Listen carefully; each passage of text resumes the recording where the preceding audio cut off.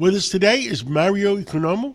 He is a banker from the three largest banks in the country. And he usually comes with us on Sunday morning and give us an update what's going on in Europe. Mario, I understand there's some interesting things going on. Would you fill in the American people? Yes. Good morning, Cats Roundtable. We know that on Friday, the large container ship company Maersk line, as well as Hapag-Lloyd, have pretty much suspended operations through the Red Sea and the Suez Canal. This is as a result of the recent attacks by the Yemeni Houthis that are firing missiles at various merchant ships and trying to sink them. They've actually hit some ships. They've actually seized other ships, and they're holding them in their ports. And the situation obviously is very volatile. So these companies that have these container ships are recommending and actually instructing their operators not to go through there. Now, what does that mean? That means that on the back of what we saw with respect to supply chain disruptions as a result of the COVID pandemic, we're going to once again see this happen.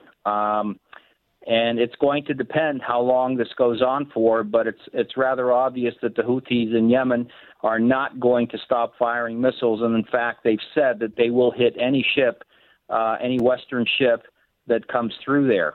So obviously this is going to increase shipping times as the ships will have to make their way around Africa. It's going to disrupt supply chains, and it's going to actually increase the cost of products that are shipped from China into Europe, Western Europe, Southern Europe, as well as Africa, for that matter. Serious amount of money, serious amount of time, and this is serious. Now, you said it's going to cost more for the Chinese.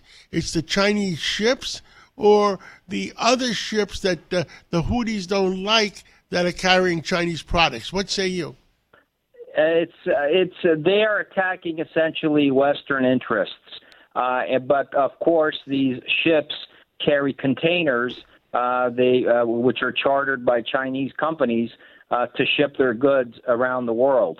So this is actually going to be. We know that China is a very large producer of all sorts of things. So we know that this is now going to have an impact on products that are coming out of China. And this will actually make the situation with respect to inflation, whereas it was looking that things were getting a little bit better, it's actually now going to deteriorate once again rather rapidly.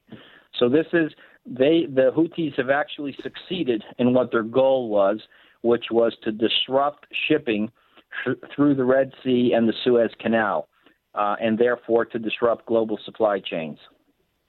That is very, very serious. How's the rest of Europe doing? What do you hear? Give me a quick analysis.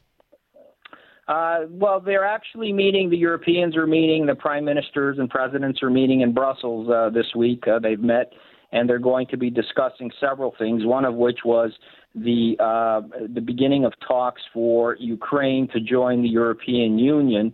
There was one holdout, and that was, of course, Hungary's Orban. He was not going to sign. He was going to veto it. But apparently when the voting came around, he actually left the room, and the measure was actually passed. So Ukraine now is going to start the process of joining the European Union. That's not NATO. People should not get confused. It has nothing to do with NATO, but they will begin that process. Orban, however, did decline to vote in favor of, and therefore the EU is going to withhold 50 billion euros that they were going to actually give to the Ukraine. So he's actually succeeded in making sure that they will not be getting any additional money. Wow. And what else is going on with interest rates? I understand Russia has increased their central bank rate to, 16% or something? Yeah, we need to stop focusing on all these horror stories that people keep discussing with respect to Russia. Russia has essentially won the war in the Ukraine. Everything that's happening now is just prolonging the pain and the suffering of the Ukrainian men and women at this point who are actually fighting on the front lines. We need to actually sit down and speak to the Russians. I'm not sure what the Europeans are doing and what they're thinking. The idea that the Europeans believe they can actually wage any type of a war against the Russians is absurd at best. We know that in Germany, the chancellor there is actually in very, very deep trouble with respect to his polling numbers. And if we look at what used to be the eastern part of Germany, the AfD, which is the far-right party, is polling at 32%. They're essentially in first place. So the reality is... You can make some breaking news. I mean, in your opinion, Russia has won the war, and the story is, how do we settle things down? Well, the story is that Russia has won the war. Now what we need to do is what I said about 15 months ago when I suggested that everybody sit down and speak to the Russians, because at this point, everything that President Putin and Russia have taken, they will not return. And if they keep pushing westward, the more land they take, the less they're going to be prepared to give back. So there is an opportunity now. They're probably going to lose 25% of their land. If everybody decides to dig their heels in and try to fight a war that they're not going to win, Ukraine could actually lose more land. And I can't stress this enough, but Americans need to understand there is no large standing army in Europe that can go and fight the Russians. I don't know why the Europeans think there is. I don't know why the Americans believe there's some type of a European Marine Expeditionary Force that can go. None of that stuff exists. Understood. You've seen, Mr. Katsimatidis, I've sent you articles, literature, the number of artillery pieces that the European Union has, including the United Kingdom, pale in comparison with respect to what the Russians have. And the Russians have used the last 18 months to improve their weapon systems, and they have a lot of them. So I'm not sure what the end game is here, but I think everybody needs to sit down. You can keep cutting checks, but it's not going to make a difference. The outcome has already been decided.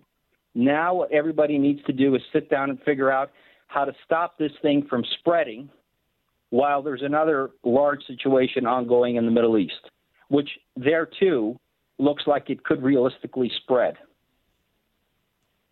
Mario Economou, thank you for coming on this Sunday morning, and let's continue to talk. Thank you so much. All right. Thank you. Thank you, Mr. Katsimatidis. Enjoy your day. Take care.